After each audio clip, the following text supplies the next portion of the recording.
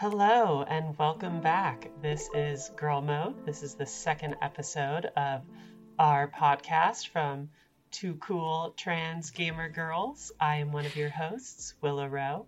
And I'm your other host, Robin B. So it's, the end of October, getting towards Halloween, at least at the time of recording. And we thought that this would be a good time to talk about some spooky games, some horror games, both ones that we love, the genre itself, and some news that's been happening about classic survival horror in the past few weeks. So thanks for coming and joining with us. So let's get into it. Yeah. And if horror isn't your thing, don't worry, we have you covered because I am an absolute coward. So we'll have that perspective covered as well. I mean, I think that's actually a funny place to start because let's talk about our relationships with horror in general and how we deal with it.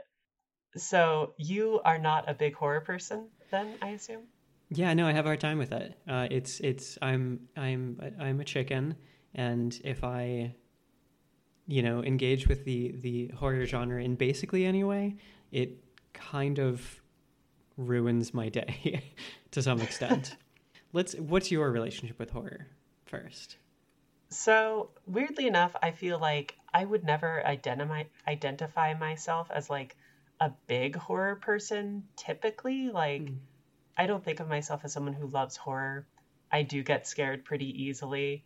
I don't watch a lot of horror movies or anything because I find that they easily keep me up at night. And I just don't like it because the second I start thinking about something I saw in a horror movie, it will make it so that I will not sleep. Yes. But oddly enough, I actually have played like a lot of horror games, and I actually really like horror games.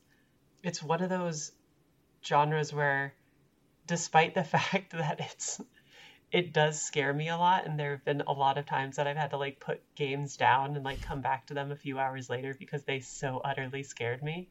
I still play them and I like them because I think there's something about good horror games that I think of, and we can get into this when we talk about certain things later on, certain franchises. A lot of horror games are really just puzzle games that happen to be spooky, and I love puzzle games, so that's kind of... I guess that's true. I never thought about it that way. Yeah, I actually find horror games to be way more stressful than horror movies, because in some sense, like horror movies, you can treat them like roller coasters, where it's just like this thing's just gonna keep going until the end, and then that's all there is to it. But in a horror game, I don't know, it feels like it's more directly happening to you. And there is the tension of like trying to avoid the bad things from happening. Whereas in a horror movie, you're kind of like, well, they're going to happen. Like I can choose to look or not. But in a horror game, it's like I could just stop playing and then they won't have happened. Yeah, I think it's like that idea of the horror like trope of when you watch a movie and you're like, don't go down into the basement. You're so stupid. Yes. But when you're playing a horror game, you have to force yourself to do it. And you have to go into the basement. Or like there are moments when I'll be like standing in front of like a door in a horror game and I'm like, I know the second I open this door something bad is going to happen, and I just need to emotionally and mentally prepare before I make this conscientious choice on my own part to put myself through this. Yeah, I think that's what gets to me is I don't have the nerve to put myself through it. I just put myself through playing a different game instead. There is definitely something about like being chased in a horror game or like being confronted by like monsters that is especially scary. Yeah. I think it's always the moments that lead up to that get me the most. Like when the atmosphere starts to change and you're like, okay, something's probably going to happen here. I find that like unbearable a lot of the time.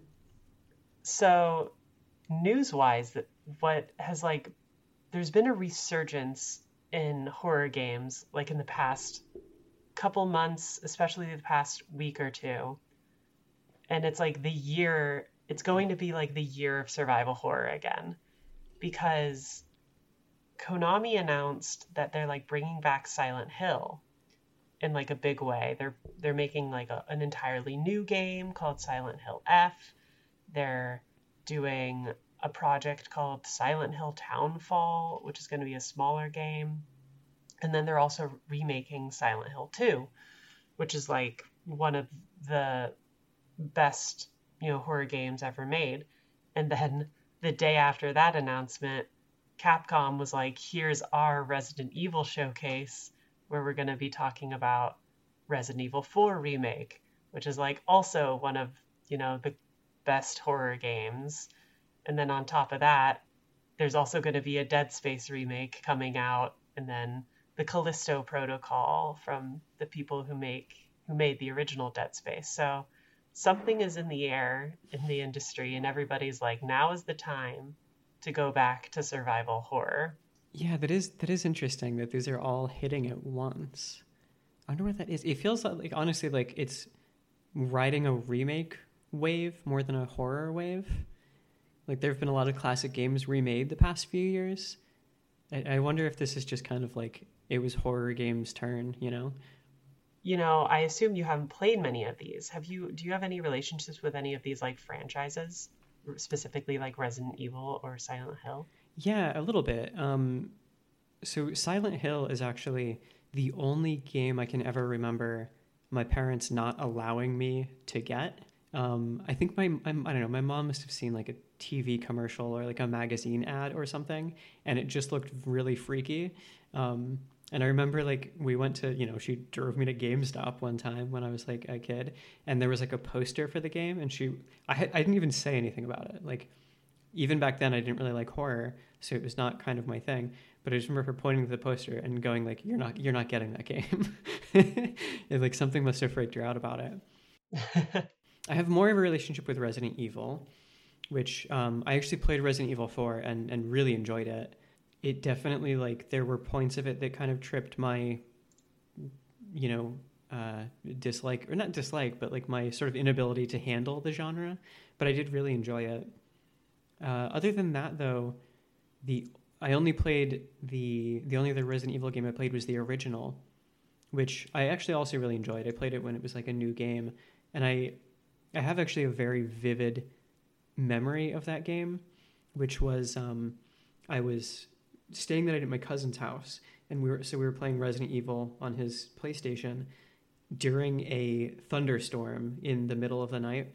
So it's already like the spookiest possible environment. And at one point, the lightning struck and knocked out the power.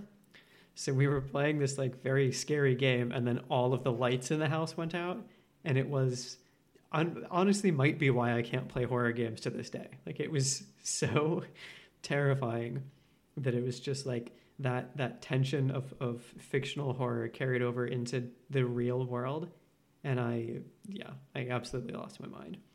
But other than those, I don't have too much of a relationship to these games, these series, other than just sort of knowing them by reputation.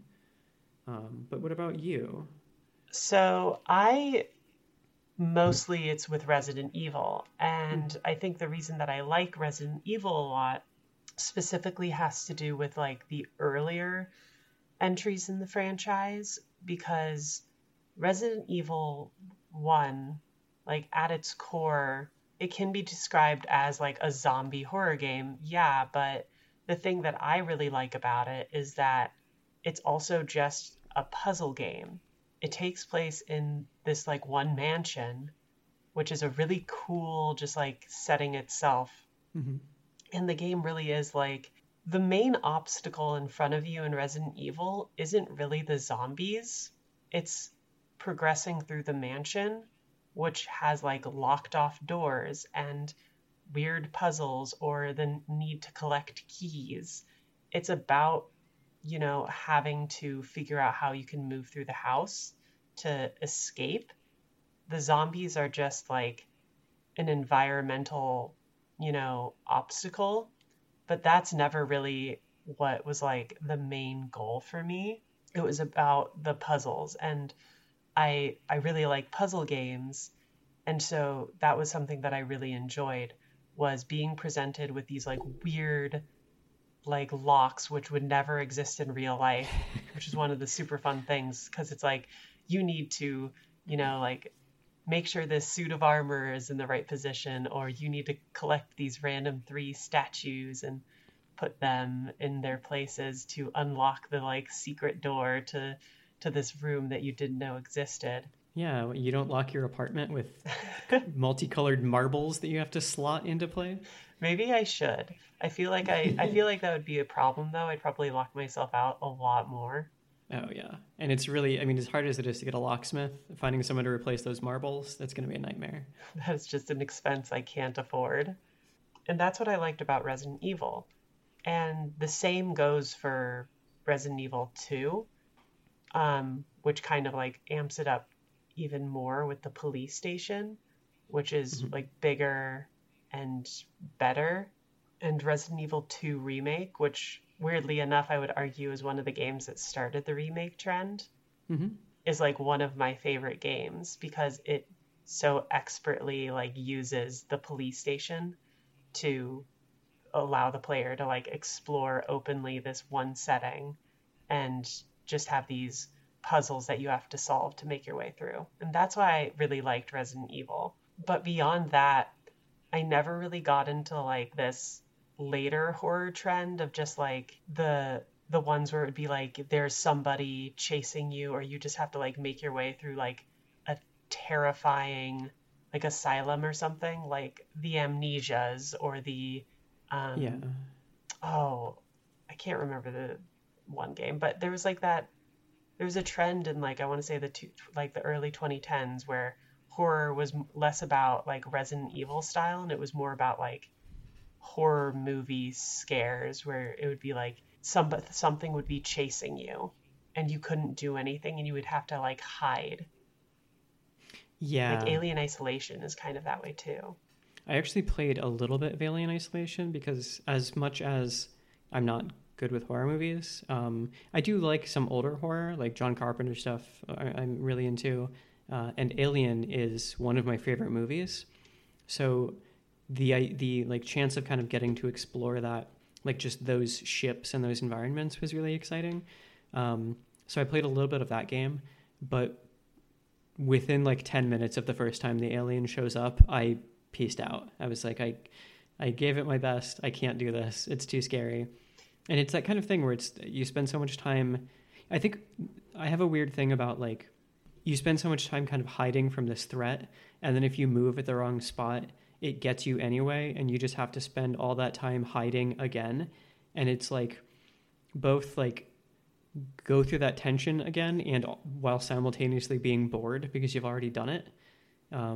So yeah, I definitely, those type of games don't really appeal to me too much though, aside from Soma. I did really like Soma, which is a game in that style, although it did get much better. It's a much better game if you turn on the option where the enemies like just don't like can't hurt you anymore because it saves you from that problem. I mean, yeah, there's this thing in Resident Evil games where they do start as more traditional survival horror where it feels like it's really hard to beat any of the zombies and your best bet is to like run away. But the more you play a Resident Evil game, the more the game throws like super overpowered weapons at you. And it's like, here's a literal grenade launcher, and you can just like run through the game with like no problems whatsoever. And it becomes like a completely different like vehicle. And at that point, it's like, yeah, I don't care about these zombies. They can't touch me. I have a grenade launcher. Right. What are they going to do? Yeah, I remember seeing the end of Resident Evil 3, and I think it literally is just like you have to shoot the nemesis with a grenade launcher. And it was like, why? Why is this part of the game? Yeah. I guess, I don't know, maybe there is some release of like, aha, now I'm the one that you should be afraid of, and I'm, taking the power back or whatever. But it seems like, I don't know, that doesn't sound very satisfying to me. Yeah, I mean, in a way, that's kind of why I dropped off the Resident Evil franchise, is because it it leans more towards like, or it started leaning more towards action. And I know it's like terrible of me to say, I'm not a huge Resident Evil 4 fan. Oh, I don't think that's terrible. It's just, I know it's very unpopular. I just think it's not as interesting as the earlier games because it does lean mhm. more into the action, which then the franchise has like slowly tried to meld the two of like slow survival puzzle horror and action with like the later Mhm. entries like 7 and 8, but I've just never really gotten back into it since the really 1 and 2. People like it so much that I kind of want to try it out, but I also just think it's so much not my thing that I think the chances of me doing any more than appreciating it are probably pretty low. More recently, though, it seems like you have been enjoying one horror game quite a bit. Yes, I Um, have. and I'm very eager to hear about it. Yeah, so this week at the time of recording, a game called Signalis released. And this was a game that I had heard about a few months ago, and it looked really interesting to me. It's this like PlayStation 1 low poly style survival horror game, and they reference like classic Resident Evil as being one of their biggest inspirations. So I was like really intrigued by this game, and then I got the chance to review it, and I gave it a 9 out of 10 because I saw. this game is amazing. And like, not only as a horror game, but just one of my favorite games of the year.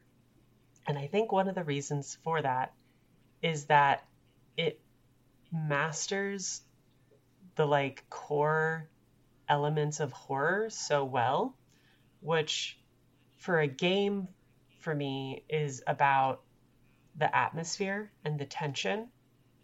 Because there will be people who argue Signalis isn't like true horror because there's not a lot of jump scares or, big monsters that will chase you, but it is creepy as all hell. Basically, you are this character named Elster, who's a replica, is what they call them. They're basically like androids who have the consciousness of like a human copied onto them as their like base personality. And you crash land on this snowy planet and you're trying to search for your lost partner, and that takes you into an underground facility that somehow was ravaged by an unknown disease and now has a bunch of zombie-like creatures. Basically, it sounds exactly like classic Resident Evil. Has item scarcity, it has inventory management. You only get to carry 6 items at a time. It has manual save points. So anytime you die, you might lose a lot of progress. And overall, it's just a really creepy vibe that mostly asks you to explore this facility and unlock puzzles to like get little bits of story. So it's exactly that thing of like what I found cool about the original Resident Evil games of giving you a fascinating area, letting you explore it with a little bit of danger in your way with like zombie like enemies, and then a terrifying atmosphere that mostly plays on the expectation of the player that something bad will happen. And it hits all those notes. But then it does like more than that. It adds this really cool feature of this radio that you can turn on at any time. And there's just signals happening. And those will give you clues to puzzles or even help you fight enemies. And then the story is really what I think also grips you. The story of like Elster ends up being slowly doled out in these like documents and cutscenes every once in a while around the world. And it's just like a really fascinating game that's really, really gripped me. So I read your review, and it was convincing enough that this morning before recording, I I downloaded it and started playing it. I happened to just wake up randomly very early this morning, so I got to play it before the sun came up, which I think is a good time to play this game. I didn't get very far into it, but what I've seen so far is pretty incredible.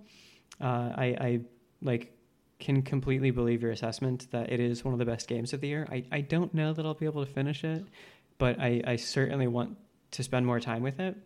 Yeah, I was just immediately very taken with it. Like, it does have those kind of old style puzzles that I really appreciate. Kind of the first hint of that you see in the game is like you come across this cryostasis pod with a control panel on it, and then there's a room nearby where you find like a kind of diagram of the answer, and it's just those little interactions about like scouring the environment for clues and piecing together where they fit. Like, that's obviously a very simple example, but I think it points to the kind of game that it is, where it is that kind of Resident Evil style of like finding these bizarre, lock mechanisms and using them to progress through. Yeah, I don't know. It's a very striking game. One thing that I really liked about the little bit that I've played so far is the sort of presentation of, for the most part, it's kind of it's a top-down game where you're controlling, your little character from that third-person perspective, but there are occasional points where you turn into a first-person perspective, and it becomes almost like a sort of point-and-click adventure style interface where you're clicking around the screen, and if you click certain things, it'll give you more information, or you can find like items and stuff that way. And I always really like when games do that, like kind of break up the perspective or change the sort of graphical style a bit. I just think it always kind of puts me on edge and makes me pay attention. And yeah, the story so far, I have no idea what is going on, but it seems fascinating. Like, within the first 15 minutes of playing the game, there is this weird sort of fake out almost, or a time skip or dream or something that I'm sure I won't figure out what it means for a very long time. But it does a great job of kind of announcing itself as what looks like kind of a traditional sci-fi horror game, and then very quickly starts feeding in these other elements of, I'm not, I don't really want to get too much into it, but these other elements of maybe different types of horror, maybe tricks that might be happening with how the narrative is delivered. And I think maybe that's something that horror in general sort of lends itself to.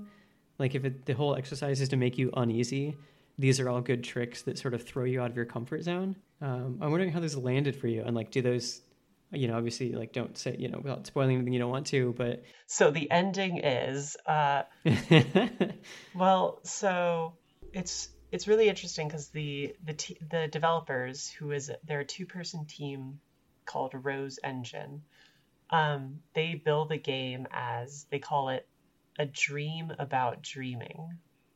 So it's very like unnatural in a way, the way that the story is presented. It does feel a little bit disjointed, and how there are so many different kind of perspectives thrown in sometimes.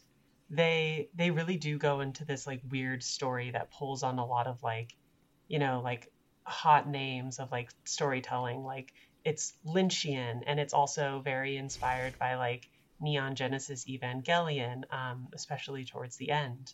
I think that it does something that is difficult to do, where it tells you just enough that you get an idea of what's happening, but then you can kind of decide a lot of what you think those things mean.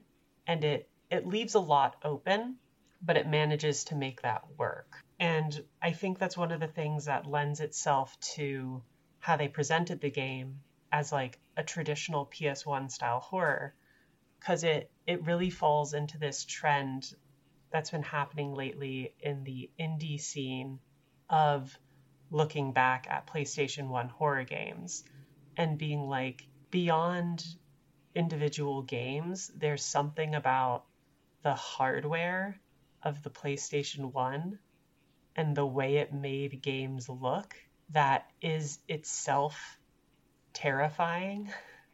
and like horrific that lends itself to this unnatural feeling. Like the way no face can be clear because of the low poly, or the way that character models kind of like jitter.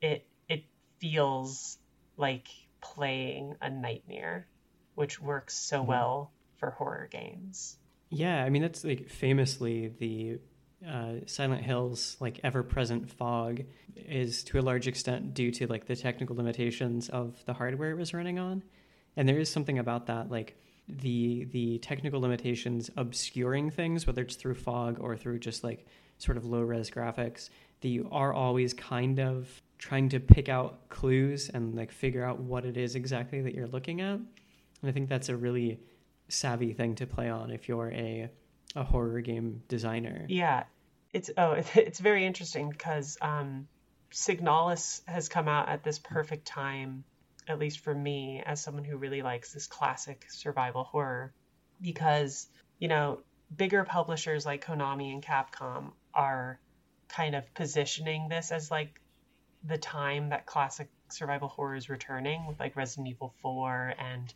Silent Hill 2. But games like Signalis are actually doing something that really pushes the PlayStation 1 era of horror forward in a way where they're taking a lot of mechanical ideas like item scarcity and inventory management and limitations of graphics to explore how that impacts horror, whereas larger companies who have a bunch of money are remaking the games and they're like, let's make it really, really pretty. Let's make it look real. Um, Yeah. Namely with the Silent Hill 2 remake. And it is that thing you bring up of the fog, which is like the iconic Silent Hill feature. The fog is so obstructive because they literally were like, if we put fog in front of the player, then we're not going to like push the hardware a bunch. And there is something to be said of how the technical limitations did improve the atmosphere in the story. And now those same games might not read the same with those limitations taken away. It feels like a hard thing to balance of do we replicate, how much of these conditions do we replicate, because then you're kind of getting into what exactly is the core of a game like Silent Hill 2. But I think if your starting point is make it look more realistic, that seems like a bad place to begin. So I mentioned this earlier. In my memory at least, one of the remakes that first got a lot of attention to the idea of remaking classic games was the Resident Evil 2 remake, which is this really astounding remake where they completely built the game from like scratch. They made it modern, like over the shoulder action kind of style shooting gameplay, and they made it absolutely gorgeous and it looks super real. Mm-hmm. But there's something about it that made it succeed. And in my opinion, beyond just looking better and sort of being more palatable to a modern audience, um, it feels like the team that made Resident Evil 2 Remake were really looking at the original and asking questions about why it succeeded and what made that game good as a horror game. And they tried to improve on that and build on that or subvert things. And one of the keys ways they did that was they really expanded the police station and what it felt like to be in this all at once like expansive but also constricting singular environment that you're essentially trapped in. And they ramped up the horror by adding Mr. X and making him like an ever persistent AI enemy who could literally follow you around the police station and just bust through doors like at any time. And it really put into the player this terrifying feeling that felt like they managed to bridge the gap between the original and a modern sensibility while keeping what was good about the original. And the worry is that like some remakes don't really do that and have other priorities about like presentation over play. I'm thinking of, this makes me think of the Shadow of the Colossus HD remake, Mm-hmm. where bring into HD, I think a lot of people were unhappy with the direction that that took the sort of the visual presentation of it. Like Shadow of the Colossus, certainly not to the extent that Silent Hill did, or even close to it. You know, it didn't rely on its sort of low poly style or whatever to that extent, but there was something kind of dreamlike and ethereal about it. So yeah, I know people were upset about that. I feel like Silent Hill though is such a further step. I don't know. I'm curious, like what they're going to do, or I guess if they're going to do anything on the level of the Resident Evil 2 remake of like, okay, well we can afford to get rid of this iconic look because we figured out the actual core of the game is this extra other secret thing. I don't know, like as much as I'm not like a fan of the game itself, I, you know, you kind of have to respect its sort of cultural position, if nothing else. So I would be sad to see that go away, or to see this remake kind of not engage with what made the original so special.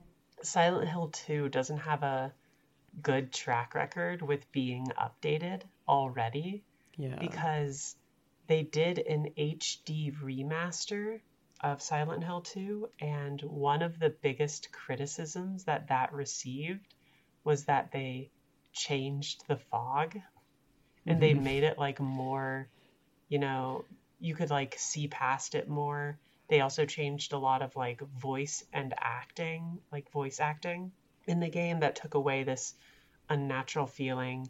And generally, most of the updates that they did do with the HD remaster felt antithetical to the purpose of the game.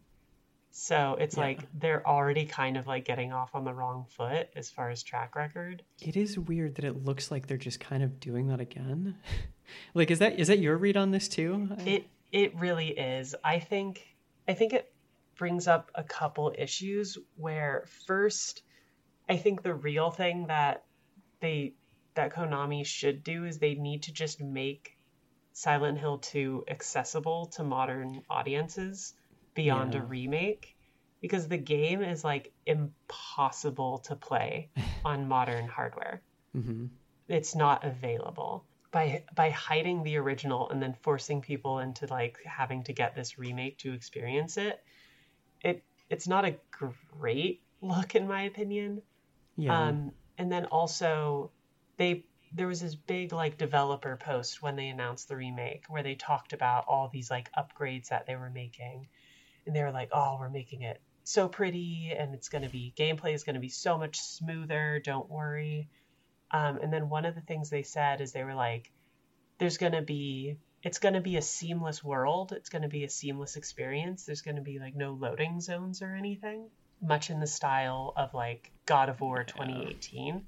It feels like an artistic decision that is just trying to chase a trend and doesn't really have a place in Silent Hill 2 itself, because it also kind of implies that the world is going to have to be easier to navigate and the player will be able to have to see more. And they even like posted some screenshots and like the fog barely even seems like it's there in my Yeah. opinion. So it does seem weird. It is a question of like the fog is like essential to Silent Hill for a reason, and what are you doing by taking that away?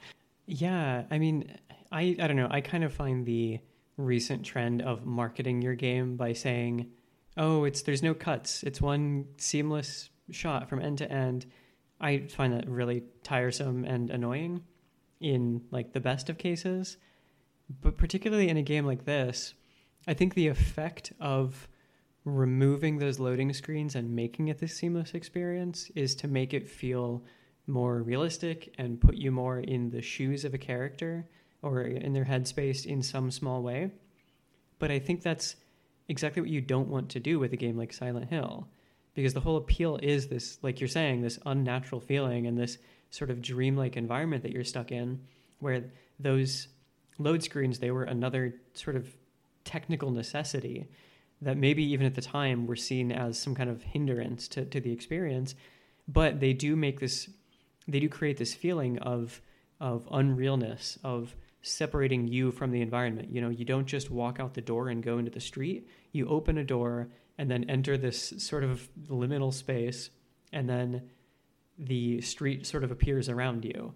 Like, that's not an intentional effect that's being, you know, put on the game, but it does have an effect on the player of taking them sort of out of the reality of it. So it just, I don't know, maybe even more than removing the fog, like that kind of continuity just seems really, I mean, far be it for me to like say what people who do this as a profession should be doing, but it just, for me, I struggle to see how that's improving the game in a meaningful way. It's really interesting because at the same time as the Silent Hill 2 remake, the Dead Space remake is also happening. Mm-hmm. And one of the things that has become like a big point of marketing for the Dead Space remake is also that they're like, it's going to be a seamless world and you're going to be able to like walk around the entire, you know, Ishimura without like having to cut or anything. And I weirdly feel better about that.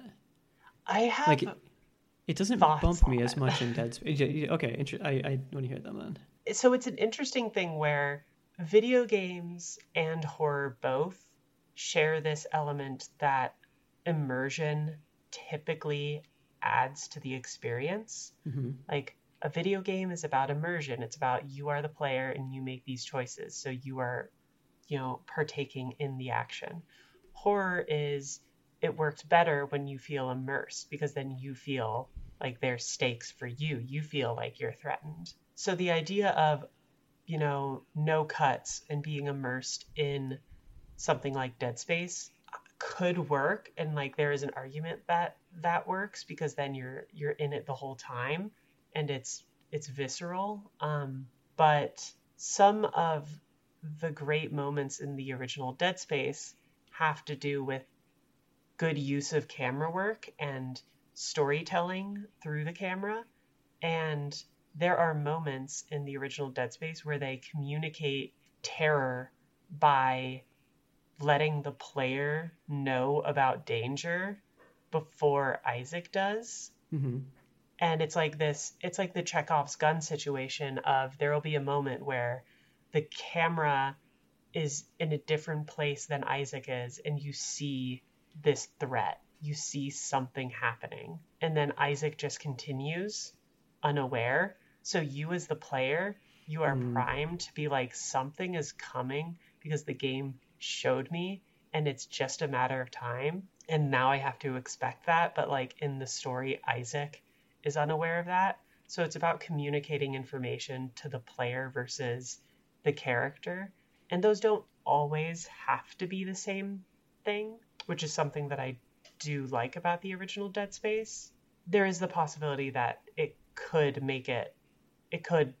do the effect that they're wanting it to do, which will make it more immersive and scary in its own way. Yeah, I didn't even actually think about the effect on camera angles. Like, I know that's a very like central thing. Like if you are going for one continuous shot, that doesn't necessarily change where you place the camera. But it didn't occur to me that would be an effect of that. Also because I didn't finish the original Dead Space, so I probably didn't see those moments. I don't know. The reason why it seems less, disruptive or whatever to me is like Dead Space feels to me like it wants to convey the idea that you are trapped on this ship. And by making it this one continuous kind of scene, I feel like that kind of builds the sense of space. So you have a better sense of what the ship is like and what it's like to move through it, which I feel like could increase the amount that you feel like you are trapped in an enclosed space. Whereas Silent Hill is an unfamiliar space. It is in some ways not even necessarily literal. So those weird transitions kind of bump you out of reality. I think being in the reality of the ship of Dead Space makes a lot of sense. Yeah.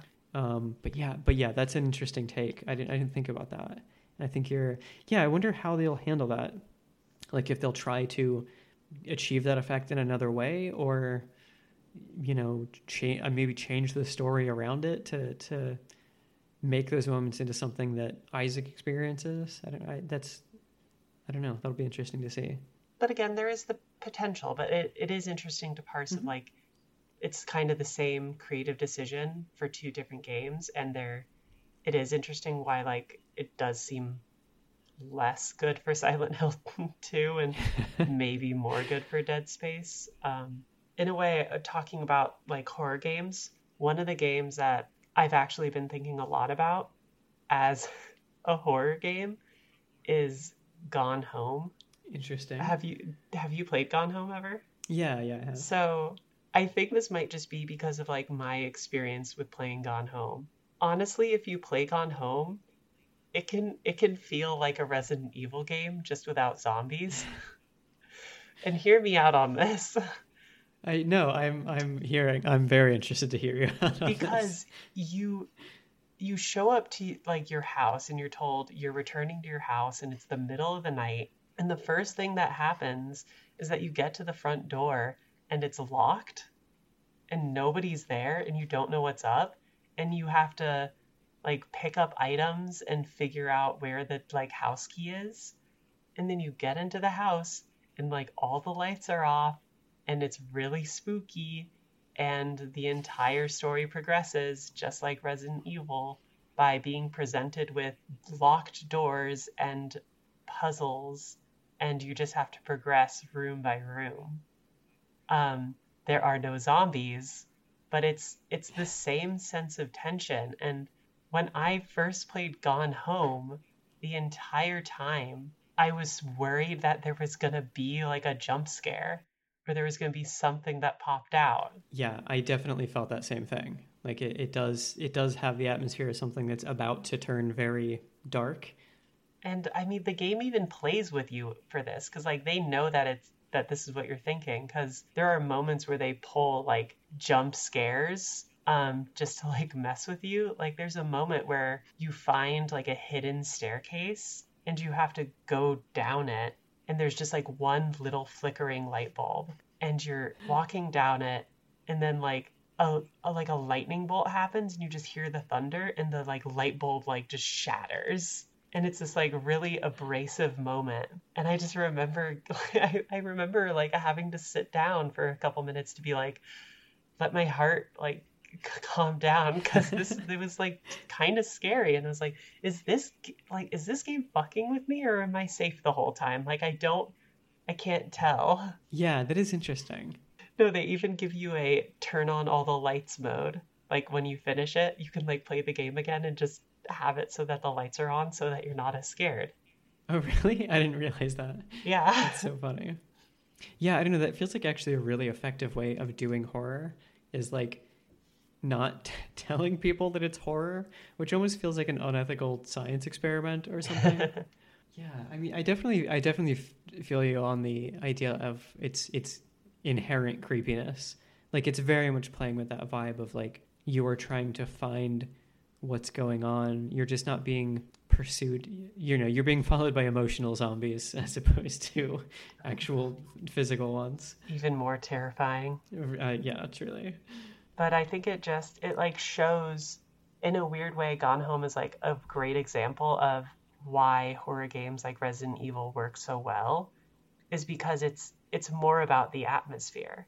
It is this like idea that what makes horror is the anticipation and the tension rather than the actual like scare. Yeah, that's really interesting. Like taking the same kind of formula for creating tension, but using it not for like you're in fear of your life, but you're almost kind of afraid to find out what happened because it does seem like such a, I don't know, something catastrophic may have occurred here. I guess it's just, these games that give you spaces, and these like spaces feel like haunted in themselves, and they have some kind of story. It's like the same for Signalis or Silent Hill or the original Resident Evils. Part of part of the story that you're uncovering is like the story of what happened to this place and the people in it and how that played out and what kind of terror lies in it. Yeah, it's funny. That is such a catchy premise. Like there, I don't know. There's a point early on in Signalis I was playing this morning where you literally like you examine a body or something, and it's like, what happened here? And I'm like, yeah, I want to find out what happened here. It's funny. Yeah, you can just put someone in a place that has been ruined, and our natural inclination is like, not how do we get out of here? It's like, I wonder what happened to make this place ruined. I would like to go closer to the heart of it. I mean, that's why like I find myself playing horror games is because they do an effective job at like hooking me in with a mystery, and I put myself through the pain of having to deal with the horror in order to uncover these stories. How far into Signalis have you gotten, like time wise? Not very far, like an hour. To give a sort of vague description of it, like you start out in this crashed spaceship. So I went, there's a short kind of intro thing it seems basically like it's just teaching you how the game works and how to do puzzles. You very quickly go to check what's outside the spaceship, and then once you sort of investigate the outside of the spaceship, there is a late title card, which we discussed last week, always being one of my favorite things. I was very thrilled with this one in particular. Is a very good late title card, and when that kind of title sequence ends, you come back into the game in a different space, and I basically just explored a small amount of that.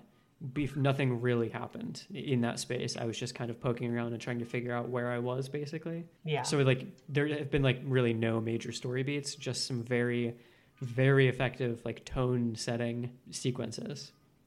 And I will say, like, overall, it's a fairly short game. It's about 7.5 hours, I think, was my like active playtime upon fully completing the game. I think it's worth putting in the time. Yeah, no, it sounds worth the time. Like I really do want to. It's less desire than willpower that will keep me from finishing it if I don't finish it, because it does seem really fascinating. Yeah, one of the things I also like that it does, and we talked about this last episode, is any game that tells me that I should be taking physical notes. Oh yeah, is like immediately I'm in love with it. Signalis does this, and it does it in a great way where like most of the information, I think like the entirety of the information that you're given in Signalis is all like diegetic. It's like on posters or like documents, and it's like, remember, replica units should take down information because you never know when it might come in handy, or like stuff like this. And I was like, oh yeah, fuck yeah, I need a notebook.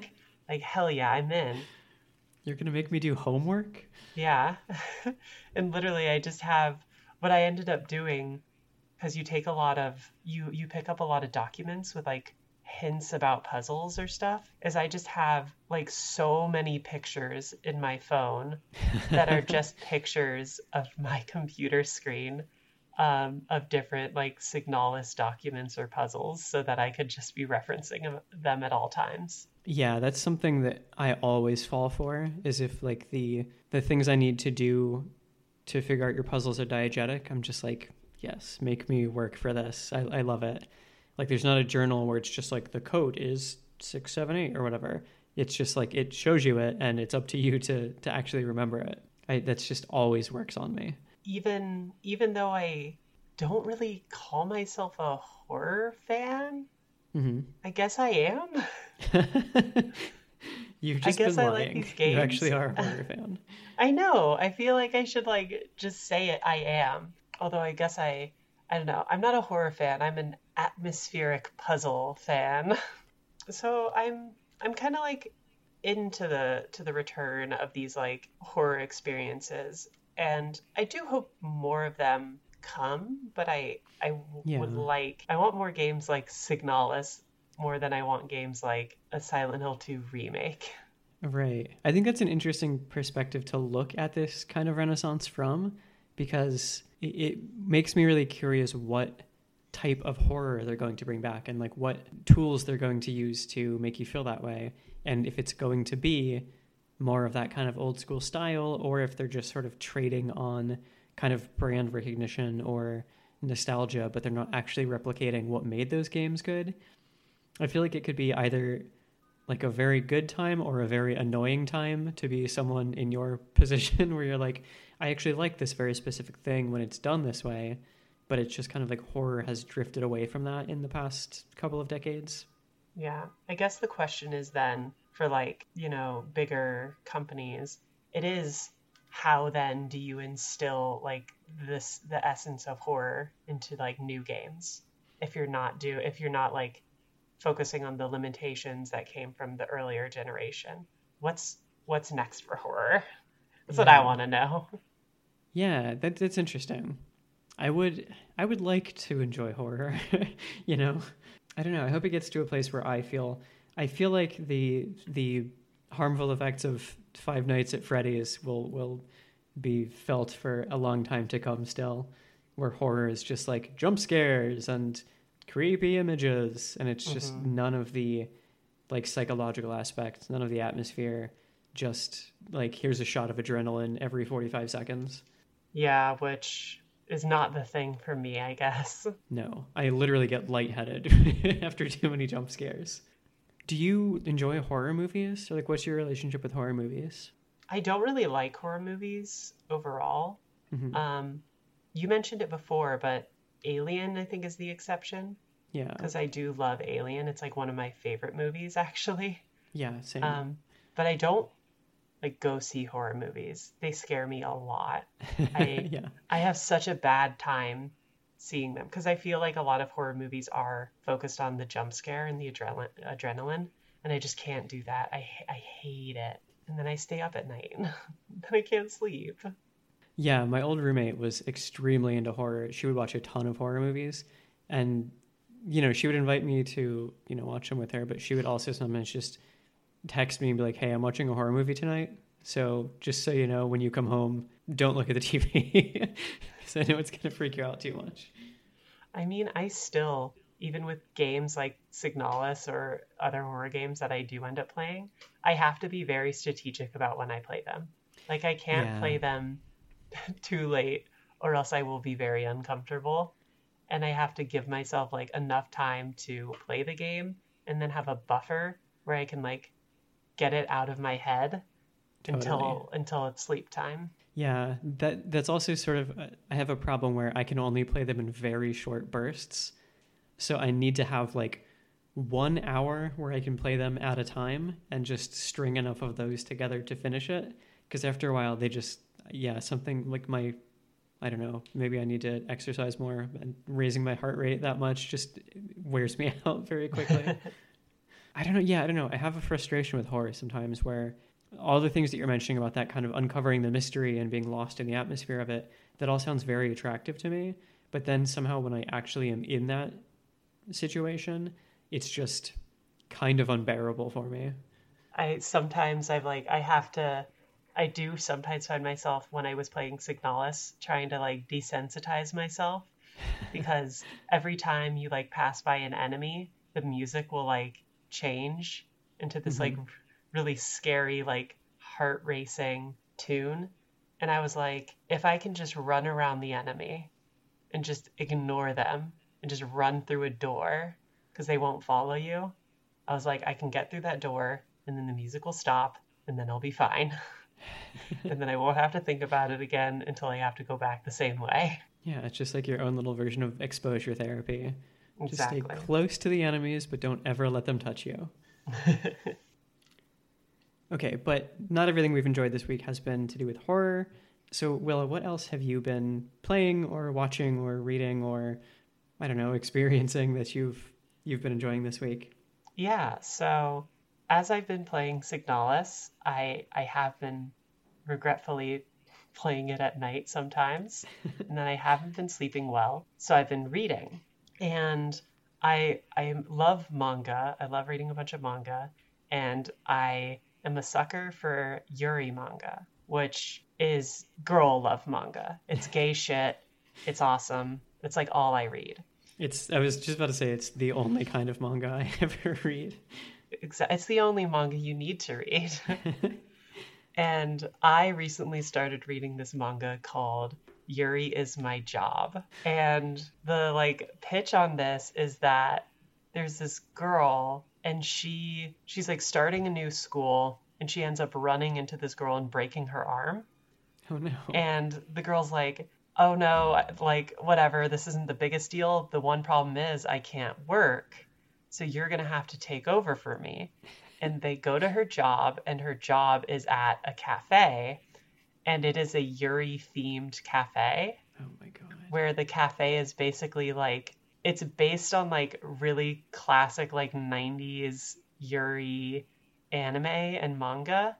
And so all the workers have to like dress up in like all girl school like uniforms, and they have to like pretend to be like acting out plots of like girl love manga. And so this girl who has to end up taking this job, she has to like start pretending to do this, and she's like doing terribly at it. But there's this one girl there who has to like mentor her basically. And the first time she meets her, the main character is like, she's so pretty, she's so nice, I love her, this is so great. And then they like finish their shift, and the girl is like suddenly turns and is like super mean to the main character. Is like, you were like fucking up everything at the job, you said everything wrong, like I can't believe you're messing up. And so it's basically like an enemies to lovers trope, which Amazing. I love. Yeah. And it's just so funny. And for someone who like reads a lot of like Yuri manga, it's super meta, and like it's like in on the joke about like making fun of like the genre. Mm-hmm. And I enjoy it a lot. There are currently 9 volumes. I started reading it like 5 days ago, and I am on the 5th volume. Incredible. What about you? What have you been up to? Well, I'm probably going to start reading this manga. That sounds great. I unfortunately have not really dragged myself away from playing video games all week. We're getting kind of closer to the end of the year, where it's time to start thinking about like favorite games of the year and things like that. So I've been trying to play through some of the things that I skipped or just didn't have time for earlier in the year. So I'm kind of bouncing between a few different things, but the one thing that I have been sort of captivated with recently is Kirby and the Forgotten Land. Did you play this when it came out or more recently? I did not play it when it came out. I got a code and it is sitting on my Switch, and I just have not played it because like it's the same thing where I'm like, I have so many things to play right now. Yeah. And it's just working through my list in whatever order I decide, and I have not gotten around to it, but I've heard good things. Yeah, a lot of things on my list are kind of a little bit heavier lifts, like a lot of things that are kind of more narrative or are going to require, more of my concentration or something. But I've been a fan. I've always really loved the Kirby games. I haven't played all of them. I probably haven't even played most of them. But the first Kirby game for the NES was like one of my favorite games on that console. So I've always really had like a soft spot for the series. And this game is like, it feels like that game translated into 3D, where it's just these kind of like bright, colorful environments. Like it's very simple. Like it's not a difficult game in terms of challenge, and it's also not a complicated game where there's like a lot going on. Like you basically only need 2 buttons. It's the same concept as every Kirby game, where you can kind of like suck up enemies and steal their powers and use them to fight other enemies and go through these like very simplistic like puzzle platforming levels where you can kind of see everything you need to do as soon as you step into any given level. And the fun of it is just kind of like, it almost feels like a theme park or something, where you just kind of go through the steps that are laid out before you, and there's just enough surprises to make you kind of appreciate like when you go off the marked path, even that feels like you're being directed to do so, and just kind of delivers you the serotonin burst of figuring things out. So it's been like a perfect sort of decompressing game where if I just don't really want much challenge, but just want to do something that will be fun and relaxing and kind of like childlike, joy sort of way, it's very easy to just pick up and put down. So it's, I don't know, it's just been like a really nice palate cleanser because, I've still just been playing Final Fantasy 14 like I always do.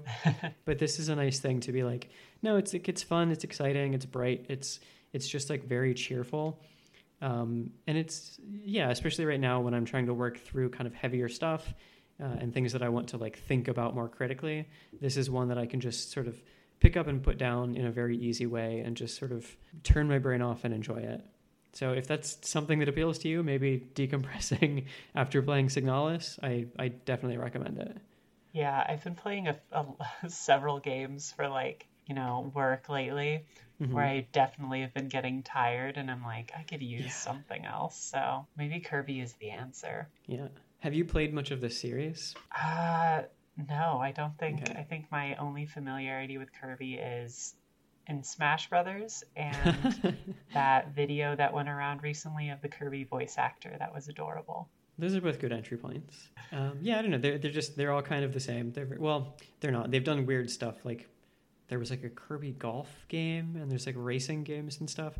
But the sort of core platforming games are just all very, I think of them as like iconic platforming games where they don't really do anything too spectacularly different, but they're just like very approachable and very solid and just kind of get to the core of what makes these games fun, if not challenging. There's a bit of just enjoying them for their simplicity that I really appreciate. Yeah, and this one also has mouthful mode, right?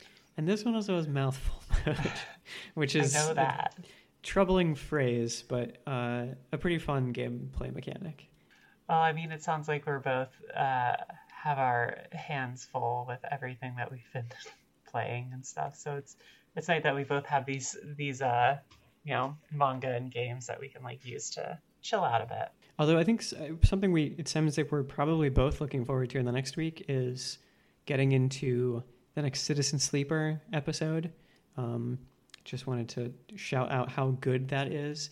If anyone like somehow missed the memo on it, there's the second of 3 sort of DLC episodes for Citizen Sleeper, which I believe is one of both of our favorite games of the year. Yeah, came out. It's so far like my game of the year still. I love it. Yeah. Dearly.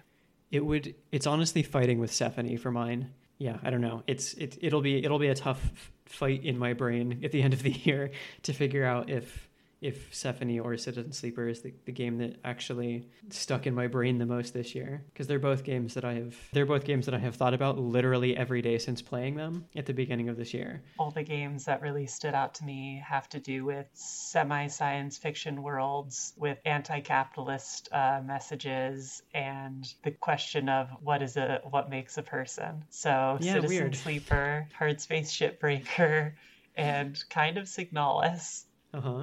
Weird how that keeps coming up. Yeah. Yeah, when you mentioned actually the replica is a human consciousness in a robot body, my brain immediately went Citizen Sleeper. Exactly. But I think that's it for us this week. Thanks for listening. And if you want, you can follow us on socials. I'm on Twitter at The Willow Row. And I'm at Robin B. No, I'm not. God damn it. That's my fucking name. That's staying in. Okay, great. I'm at Robin Bombas. You can find the podcast at girlmode_pod on Twitter and at girlmode-pod on co-host. You can also find us everywhere podcasts are available. But yeah, thanks for listening and have a good rest of your day. Have a good day.